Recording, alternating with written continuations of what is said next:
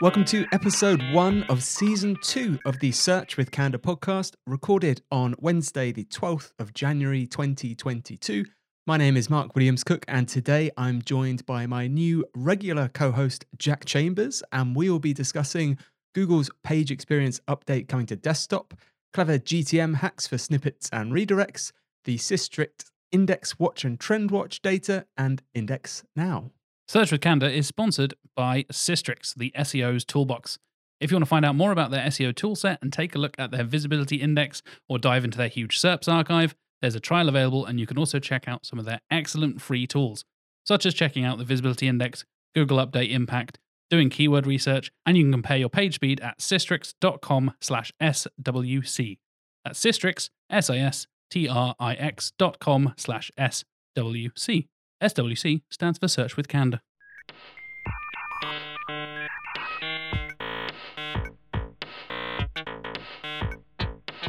And that was Jack. Welcome, Jack. Thanks, Mark. It's very weird being, I was a listener, now I'm a co-host.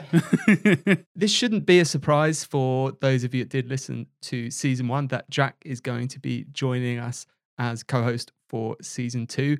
Jack is an SEO specialist here at Candour, but more importantly, maybe more importantly, more importantly? More excitingly, he is a professional podcaster. Professional? Semi-professional. Semi-professional podcaster, but also a voiceover. Is it a voiceover artist? There's a big debate whether, because I don't really act very much. I do more kind of like corporate-y kind of stuff. So I guess voiceover person, voiceover artist. I was just called a voiceover man by a client once, and I was like, oh, that's fine by me. So podcaster and voiceover man, Jack Chambers.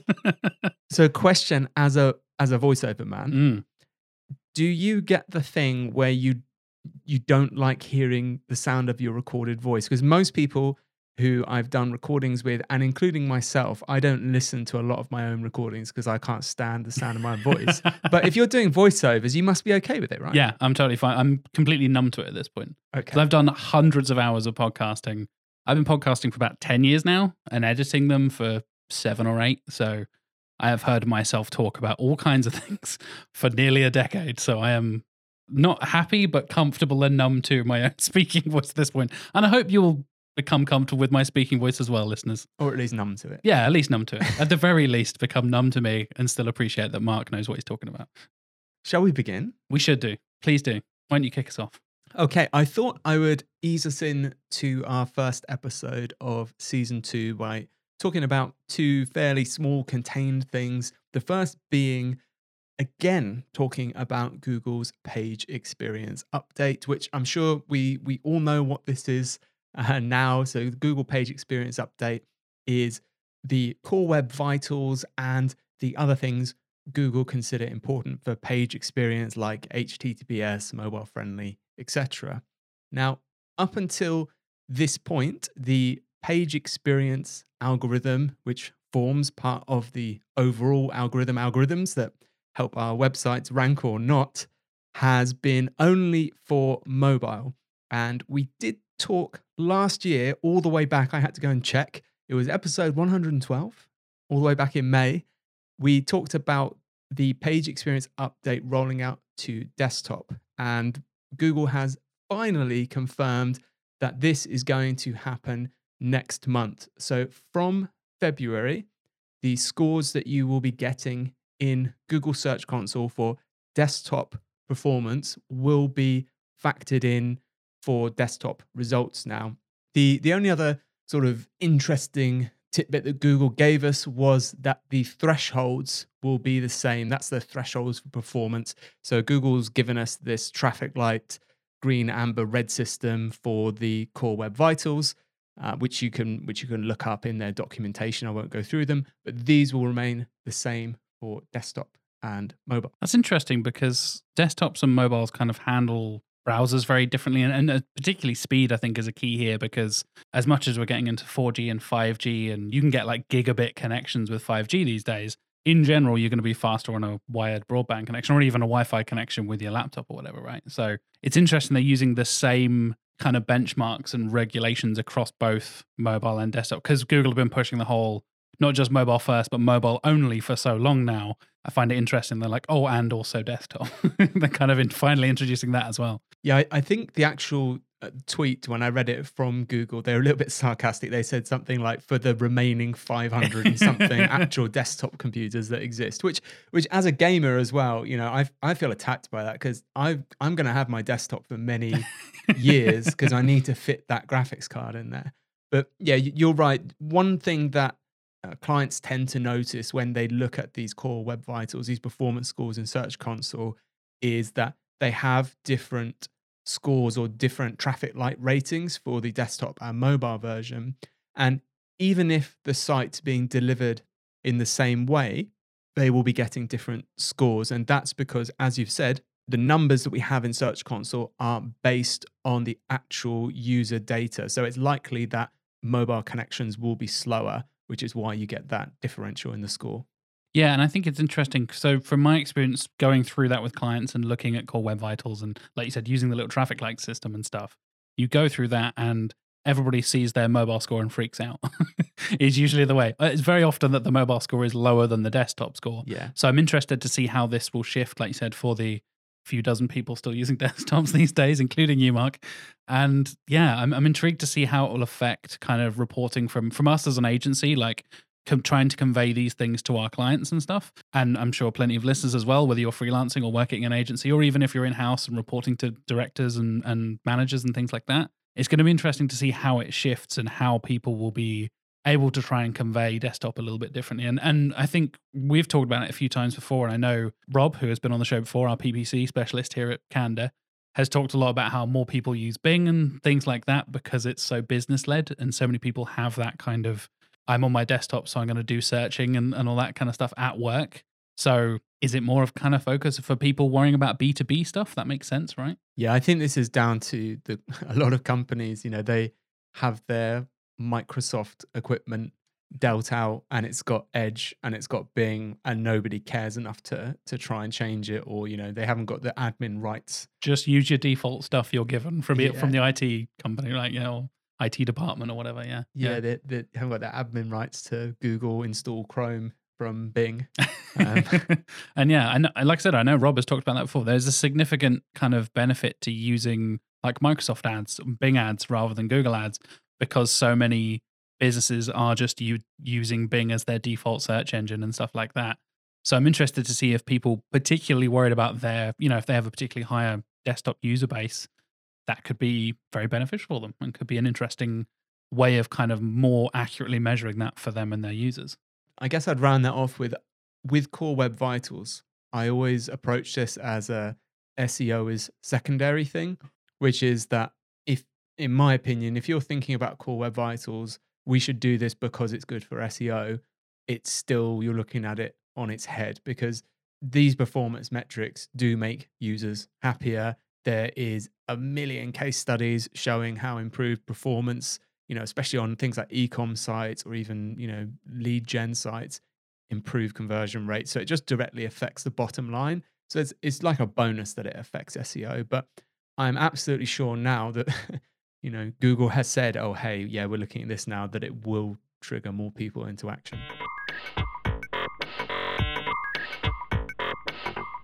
The second thing I wanted to touch on at the beginning of this episode was a really, really clever GTM hack by Valentin Bletzer.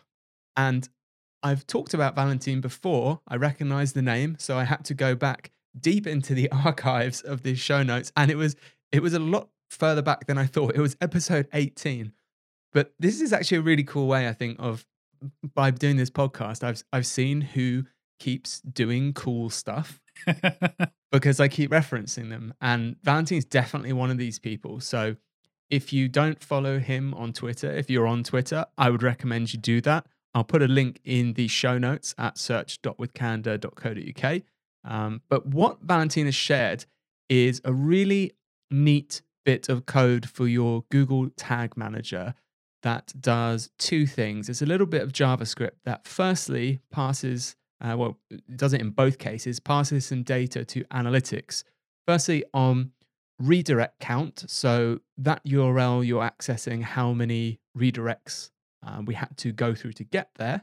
But secondly, and in my opinion, a bit more interesting, it will pass the text fragment from a featured snippet, if there was one, into analytics. So we've all seen now, we've talked about it on the show before, where you'll do a search, normally quite a specific long tail search. Google will highlight some text on the page.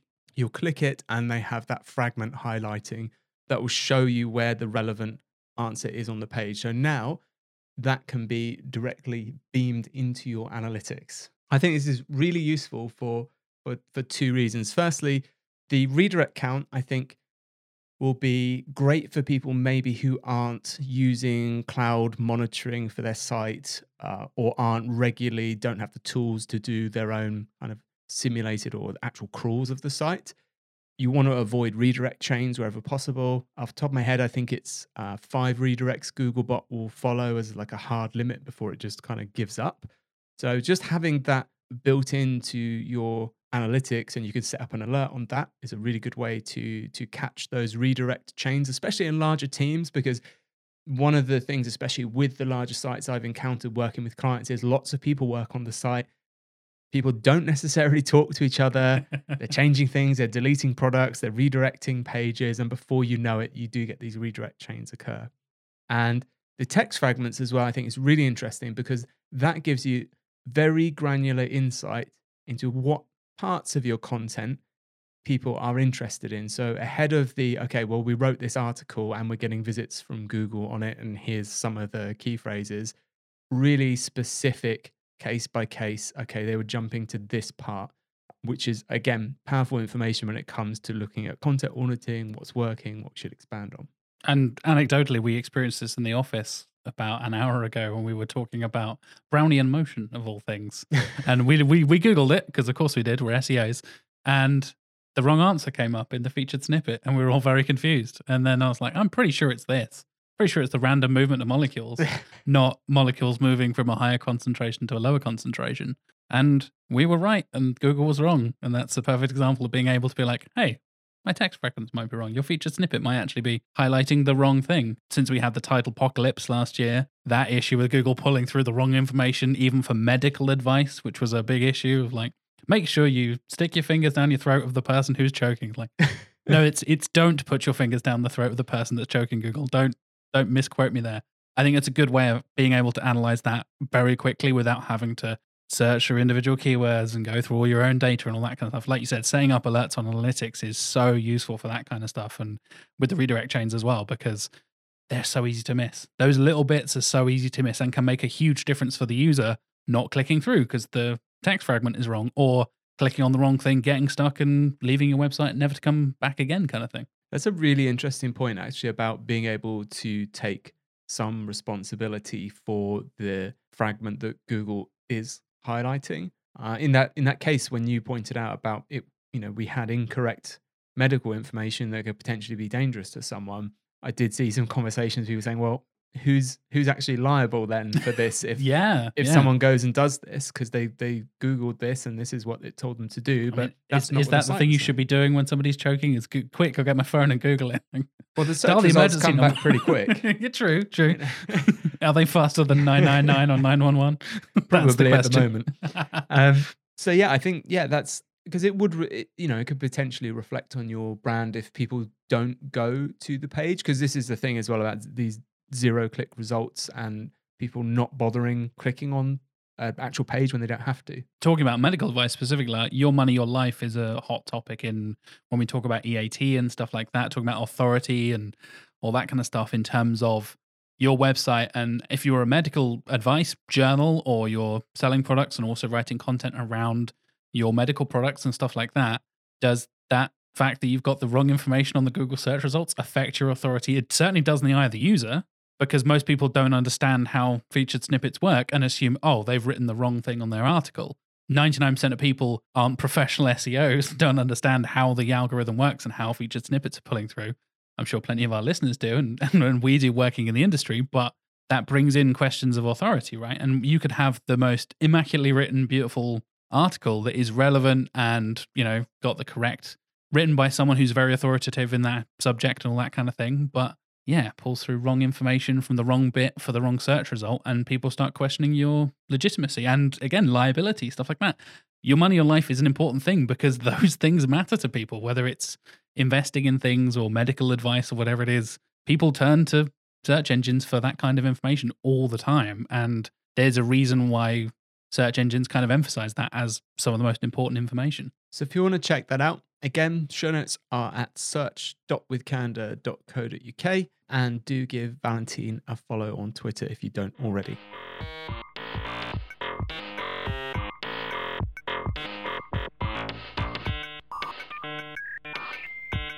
So we're at the midpoint in the show, and as I mentioned at the start of the show, we are sponsored by Sistrix. You can go to sistrix.com/trends and find a lovely thing called TrendWatch. And because Sistrix are now working with us, they have also established a data journalism team who are going to be getting you lovely folks out there fantastic, fantastic data. If you subscribe to their newsletter, you can go to their blog. And of course, we will be delving in each and every week into whether it's TrendWatch or, as we'll get to in a moment, IndexWatch as well. They're going to be providing us some unique data, and they have an amazing team of data journalists out there, including people who have been on the show before, like Lily Ray, and fantastic other people who are really kind of doing some unique and interesting research and getting data to you in a consumable way. So TrendWatch is, you may have seen it before, the kind of Google Trends kind of graph that you see as things progress over the years. More people start searching for it and all that kind of stuff. What Sistrix is doing in TrendWatch is giving you 10 long-term growth trends every month in a newsletter. And this can help you plan out your content or have a think about what you want to be targeting next when you're recording your own podcast or creating YouTube videos or whatever it is. You're thinking about creating things to go along with those trends and kind of match those topics. With this month's TrendWatch, we've got some interesting things. Would you like to dive into anything in the TrendWatch, Mark? I would actually like to start with the Index Okay, Watch. let's kick off with Index Watch then, shall we? Yeah, so the Index Watch is something we've talked about before, again, on the show. This is a yearly piece of information research by Sistrix, and I'm just going to read out the methodology for you and our listeners to make sure I get this 100% correct and give everyone some context as to what they're hearing. So Sistrix Index Watch, the data I'm going to be talking about is their top 250 winning domains of 2021. And that's defined by using Sistrix Visibility Index. So the index assigns a visibility value to every domain analyzed within the Google search results. And the data reflects the visibility of domains within Google UK's index. And this is slightly different to when we're talking about things like trends, because the visibility index data is solely focused on visibility fluctuations resulting from algorithmic changes and does not reflect external factors such as seasonality, weather, national holidays. I will put a link again in the show notes if you want to find out more in depth about how visibility index is calculated. On the top 250 winning domains, there was some interesting, unexpected, I would say, unexpected things on there this year for me, which was, and the first one Sistrix mentioned was they've called it the rise of reference sites. So this is sites like Merriam-Webster, Collins Dictionary, that these sites have seen stable organic growth throughout 2021. And I was a little bit surprised by that because, there's so much discussion about zero-click search results, Google's knowledge graph, and essentially them becoming this knowledge engine and stopping showing web pages basically and just, scraping the information and putting it into their own knowledge graph and answering people's questions. So I was a little bit surprised when we see sites like these reference sites coming up. But then when I think about it in more depth, we do have some other search features that are powered by the data from those sites. They do tend to be more reliable, especially when Google is taking this featured snippet type approach rather than actually using its own knowledge graph as well. There's kind of tying into what we were just talking about in medical advice, right? Yeah, exactly. And there's been all kinds of examples. I mean, I think it was the year before that, or was it 2019 maybe? I mean, I did a whole article around Google trying to tell you through their feature snippets and knowledge graphs how many legs different animals had. Oh yeah, I've seen this. So this was how many legs do you have, Mark? Yeah. So this was like, saying ducks had 4 legs and rabbits had 200 legs and snakes had 6 legs, and it was just completely wrong.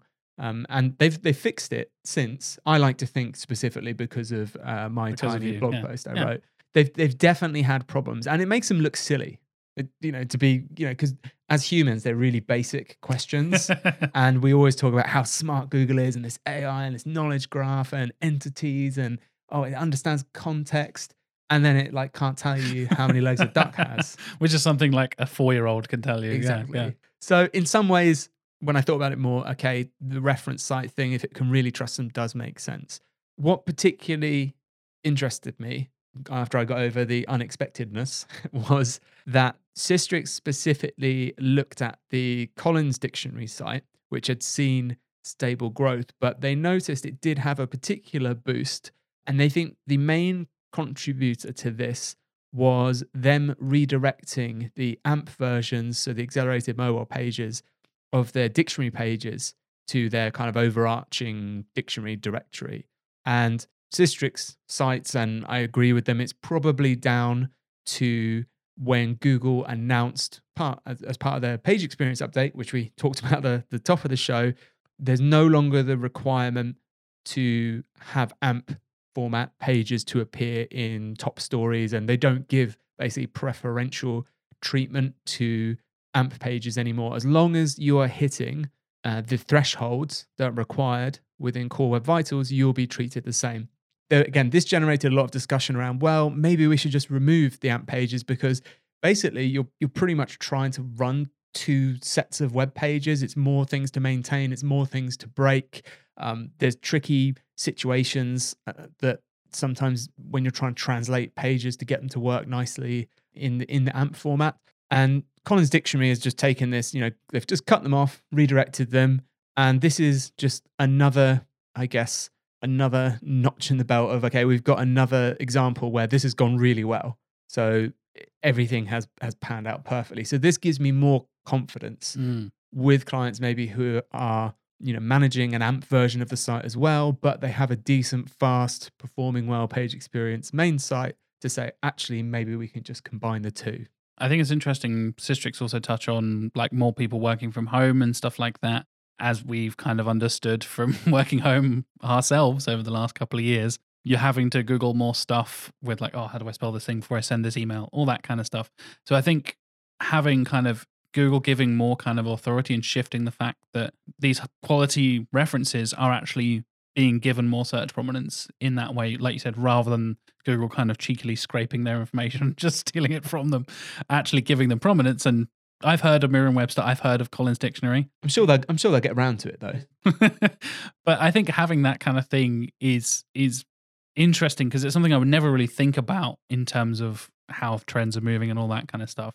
But now we really are seeing how much working from home is affecting search results and how it's affecting the authority of some pages and the prominence and visibility of pages as well. We saw this in the TrendWatch data as well. I was looking through the examples in TrendWatch, and one that stuck out to me was searches around bowling, which were essentially inversely proportional, it looks like, to lockdowns. Yes. So there funny that, yeah. What coincidence. Yeah, there was just very little general interest in bowling. And then everyone went into lockdown, and then we got let out, and everyone's like, I want to go bowling. I've never wanted to go bowling more in my life. Weirdly enough, I was guilty of that, and I'm not entirely sure why. I've been bowling 2 or 3 times in between lockdowns, and I'm not entirely sure. Having been bowling a handful of times in my entire 30 years before that for some reason. Well, we actually mentioned this to get the team bowling literally yesterday or the day before. So I don't know if Big Bowling is in on this, but it just made me think that, a lot of people search-wise, trend-wise, are focused on what has changed while we are in a pandemic. It's also worth looking at the trends and thinking about what's going to bounce back. But, you know, I was going to say post-pandemic, maybe that's a bit too optimistic for right now, between things. Between variants. Yeah. But that, I thought that was a really great example. Was there anything that you found particularly interesting? There's a couple of bits. I think one of them ties into it is the background remover, which I find hilarious because I'm totally guilty of this as a man with no graphic experience at all. I think John here at Candour has described me and you as like the anti-graphic designers, the anti-artists. Mark and I are very much similar in that sense of no, like functionality over. It's a badge of honor. Exactly. We wear it with pride. But yeah, people Googling background remover, it's like, that makes so much sense. And especially people working from home, not having somebody in their team to be like, oh, you're the Photoshop guy. Could you go and do this, please? And having like, but I need this image for this thing quick. Just get an AI to do it for me. And because AI becomes so powerful, and I know you've talked about this on the show plenty of times, Mark, where AI are talking about content and all that kind of stuff and how much that's going to affect the SEO industry. Even simple things like, my phone can now like remove a person in the background of a photo and stuff. It's absolutely crazy. And even if it's something as simple as, you know, you're listing stuff on your e-commerce site and you need a white transparent background to make everything stand out and make everything uniform, it makes sense more people are searching that kind of stuff as things are moving more and more online and less people have access to people who know about Photoshop and stuff. I didn't actually know you could do that just straight on your phone now, remove people. Because I know someone that started a business removing people from photos. So they're obviously, you know, they're out of business now. And actually to get back at John, because I know he won't listen to this. John, for the cover of this episode, we did the little season 2, with the white and pink background with Yumi and Snoop on it. Yeah. I know he used an automatic AI background remover for that. Shame him. Oh, shame, yeah. So even he is not above it. There you go. Creative directors are not above using AI background removers. Something else I wanted to touch on is an interesting one. It's just 4 letters that they highlighted here in TrendWatch was TTRS. It's very funny, written by Steve here from Systrix. He talks about how it might be the Audi TTRS because he's a car fan. And I was like, cool, don't know about cars. Was it a headphone jack? No, that's a TRRS. I was like, okay.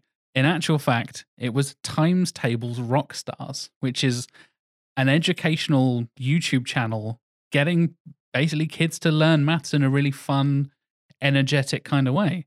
And I think that's really interesting and really cool because I think, again, with more people learning at home, tying into pandemics and people working from home and all that kind of stuff, having your kids be able to educate themselves while they're at home instead of like, oh, you've got a lunch break from your, you know, from homeschooling type stuff, go and watch this educational YouTube video. And I've watched a couple myself. I watch loads of YouTube in my day-to-day anyway, so I thought I'd go and check them out and see what kind of production values and stuff. It's surprisingly good. And what surprised me the most was that at the moment, at time of recording, this may change, you never know with YouTube, they have fewer than 10,000 subscribers on the channel, which blew my mind.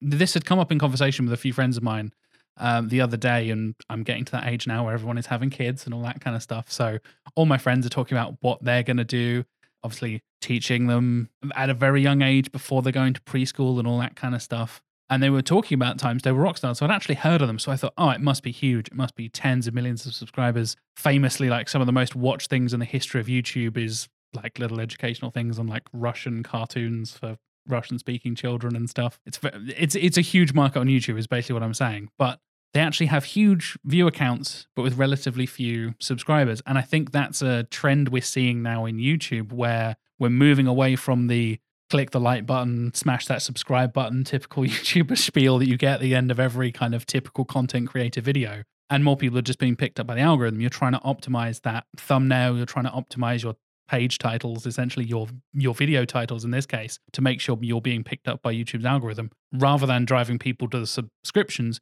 you're just hoping you're going to get picked up by the algorithm in the future. Yeah, I think that's hopefully like a healthy thing for YouTube, moving away from this, you know, top 100 people with subscribers. Because one thing I did notice over the years with YouTube is, you know, you log on, you get the videos, and it does just seem to be the same major content creators over and over again.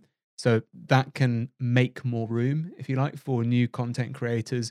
Google, especially I know with Google Ads, has been pushing really heavily trying to fill up their inventory with more ads. And I occasionally see ads for trying to get me to subscribe to YouTube every once in a while, every Like minute. YouTube Premium kind of thing. Yeah, constantly. Absolutely. They just won't leave it alone. But I think that's probably healthy for the YouTube environment, and actually maybe makes it more of a strategic opportunity for smaller companies who maybe, can't collaborate with people with 10 million subscribers, but have something decent to make. Yeah, if you can create something that can go viral, that can get picked up. This is particularly true for family-friendly stuff as well, because YouTube has been really shifting more towards a family-friendly approach. There's certain limits for like using swear words and things in your opening few minutes of video, and you'll get demonetized and all this kind of stuff that happens in the YouTube space. And I think having something like this that has really kind of exploded over the last few months really kind of demonstrates the power of kid-friendly, family-friendly content that can take over people's mind share in that way. And, I'd heard of Times Tables Rock Stars even before Sistrix had brought it up in this, and I don't have children. Like, I'd heard of it myself already, so I thought that was pretty interesting. And yeah, I'm very interested to see, even outside of, we kind of focus on SEO in terms of search engines and stuff. YouTube is a big side of that as well. And as a man who searches a lot of stuff on YouTube all the time, it's interesting to see where their algorithm changes are also shifting and changing the landscape of the content there as well. So if you do want to subscribe to their newsletter, you can go to sistrix.com/trends. That's for TrendWatch. And Index Watch is available on their blog, which will also be linked to in the show notes as well. Thank you, Sistrix. And we'll get more stuff from them next week. We'll be delving into plenty more stuff, including the Index Watch losers of the year in a couple of weeks as well. So that'll be interesting to see kind of the other side of the coin, if you will. Losers is always more fun. In general, losers is more fun.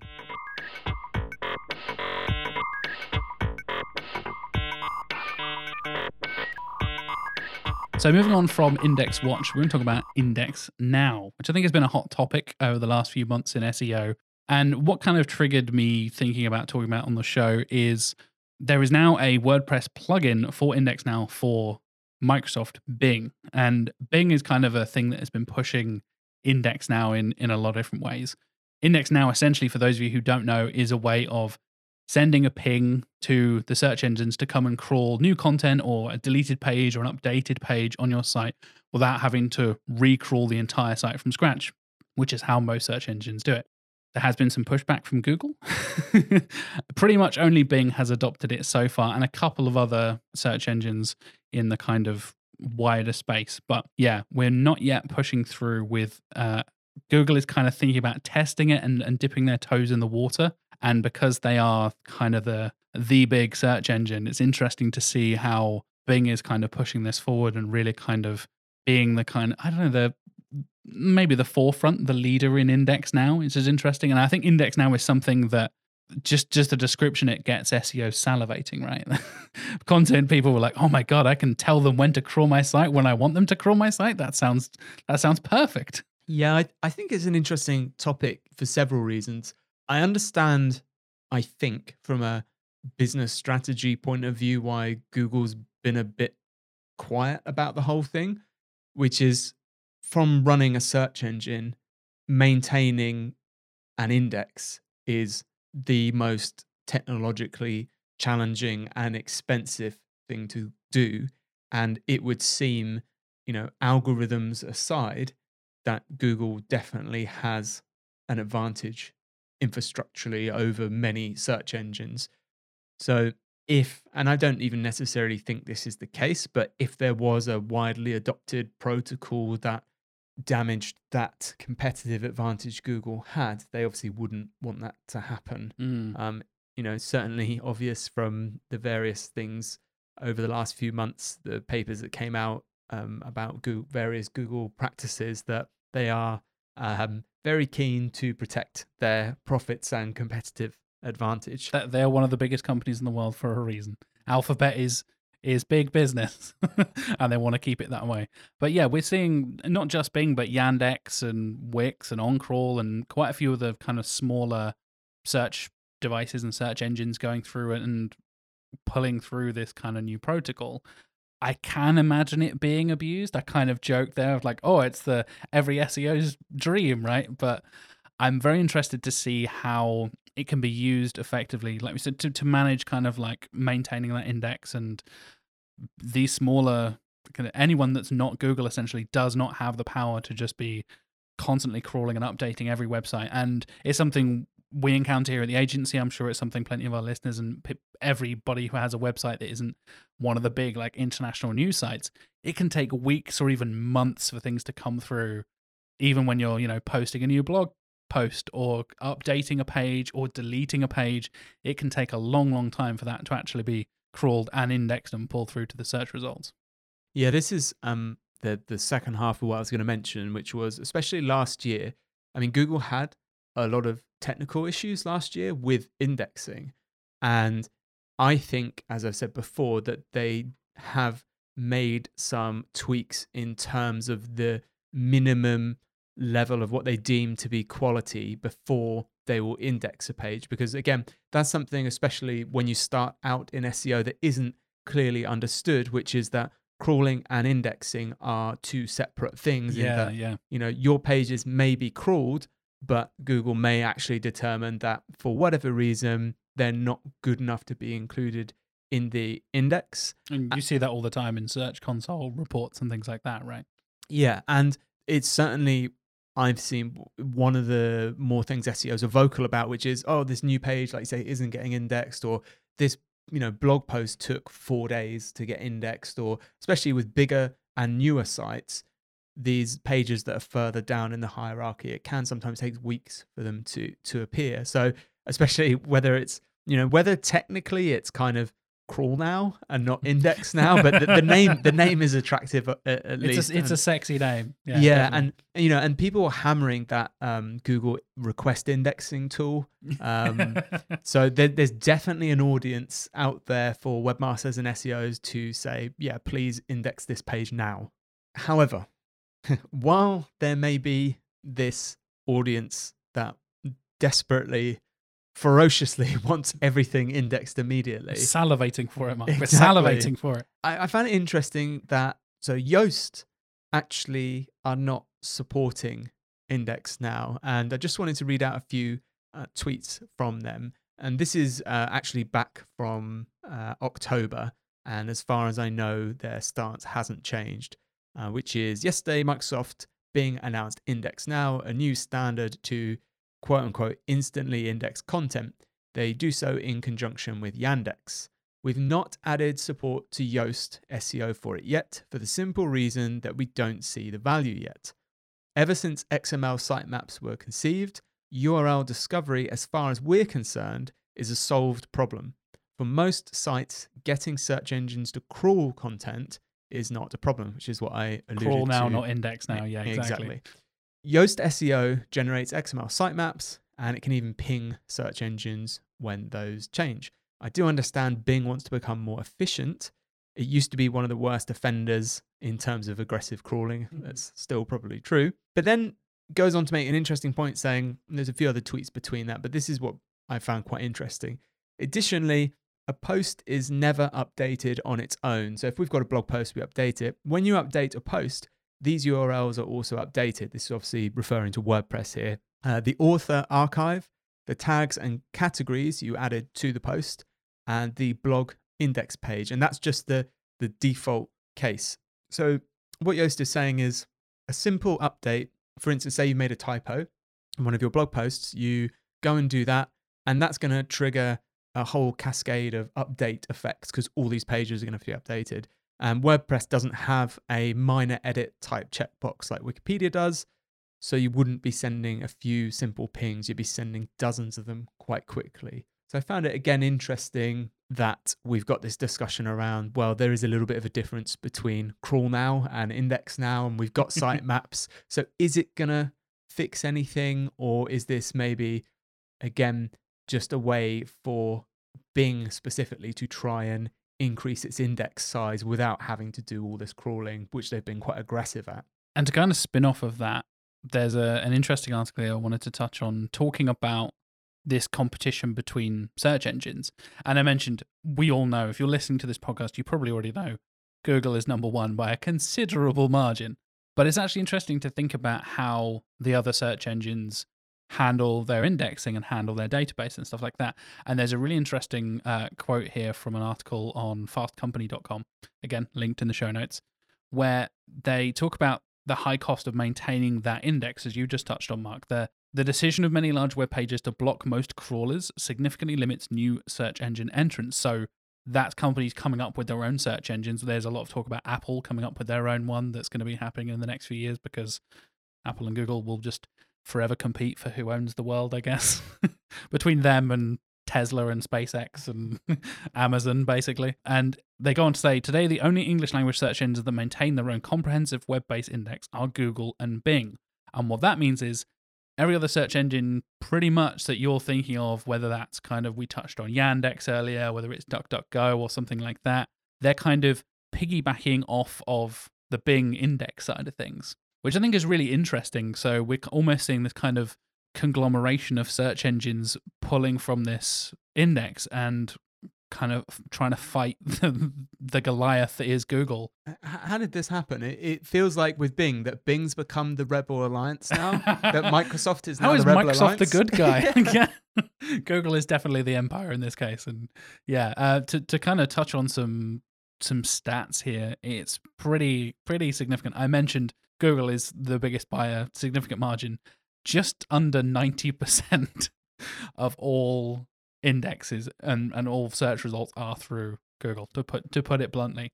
And to touch on DuckDuckGo specifically, because they're something that's becoming a bit more popular, these kind of privacy-focused search engines and browsers like Brave. I don't know if you guys have heard of that before. And DuckDuckGo is very much a kind of Google tracks you, we don't, is their kind of tagline that they go through. And I think as people are becoming more and more switched on, and as hackers and people trying to breach your security in various ways are becoming more and more sophisticated and interested in your personal data, and as we share unwillingly, often is the case, your personal data as you search and as you browse and things like that, more people are worried about protecting their own data and their search information and their login information through their browsers and stuff. So I think we will see, and I know you and I, Mark, have often moved away from the more kind of friendly things like Edge and Chrome and things like that, moving to things toward more like Brave and DuckDuckGo.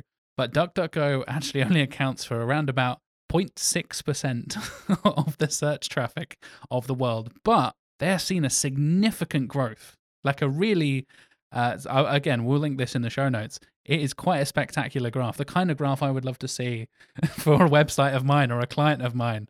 And it's an impressive one to see how much they're actually growing compared to the other search engines in that similar kind of space that are underneath the Google kind of umbrella. You said, what, 0.6 of searches? 0.6, yeah. I mean, like, to be fair, that's still a lot of searches. That's 0.6 of trillions and trillions. Yeah, exactly. Yeah, so the other thing, again, I think it's important. Yes, Google has this, like, in most markets has this stranglehold, but search engines that have, 3, 4, 5%, 0.6%, that's still a lot of searches. And kind of working with Bing and making sure you're doing what you need to for Bing and ranking the site well there is a way of hedging your bets. As Jack said, DuckDuckGo actually relies on Bing for quite a lot of search result data, right? So if you can get your site ranking well in Bing and a search engine like DuckDuckGo continues this fairly meteoric rise, you're going to be visible in that. So this is a way to hedge your bets and maybe compete in markets where the competition isn't quite so hot. To go outside of the English language, English speaking kind of countries and things like that, right? So looking at the statistics here, Google is 91.4% for 2021 in terms of search engine market share. Bing is, of course, second, but at 3.14. That is such a dramatic drop-off, but you're totally right, Mark. If you combine that with DuckDuckGo's 0.66, you've got Yandex at 0.92, then Yahoo at 1.53, and Baidu at 1.76. Add that all together, you're getting towards sort of like 6-7% total, which is almost twice as much as Bing by itself. So you would hopefully get that cascade effect. And as we said, if you see the growth of these smaller, again, trying to target slightly different audiences, going for the more kind of privacy kind of things, but they still build off of the Bing search results, maybe Bing is the future. Use DuckDuckGo? Never in a million years, no. Never once. Have you not? I had it on my phone for a year. I tried. Did you do a little experiment? Yeah, no, I tried. I found that when you do a search on DuckDuckGo, you can use a !G to do that search on Google. It will just repeat interesting. the search on Google. And I found myself, when I was searching for things in a rush, I was using !G because I was just like, look, DuckDuckGo, I haven't got time for you to mess me around. And then after a year... Let's be real, DuckDuckGo. You're great, but... After a year, I did end up going back to Google. But I think it's important to try these things and not just, stick with what you know. Yeah, absolutely. Yeah. But I tried it. It wasn't for me at this point. But like we said, we're seeing huge growth here. So maybe in a couple of years, we could be adopting DuckDuckGo across the board. We could Who knows? Whole industries built around DuckDuckGo optimization. Who knows? Probably not. Probably not. We are a slave to the Google overlord, unfortunately. Thank you to Sistrix for their support. If you want to find out more, like I said, at the top of the show and in the middle of the show about their SEO toolkit, you can have a look at your visibility index. Like I said, definition is in the show notes. You can dive into their huge SERPs archive. There's a trial available, and you can check out some free, excellent tools, such as checking that visibility index, finding out the impact of Google updates on your site, doing keyword research, and comparing your page speed. You can go to sistrix.com/SWC. That's SWC as in search with candor, and that is Sistrix as SISTRIX.com. Thanks again to Sistrix for their support of Season 2 of Search with Candor. And we will be back in 1 week's time on Monday, the 24th of January with episode 2.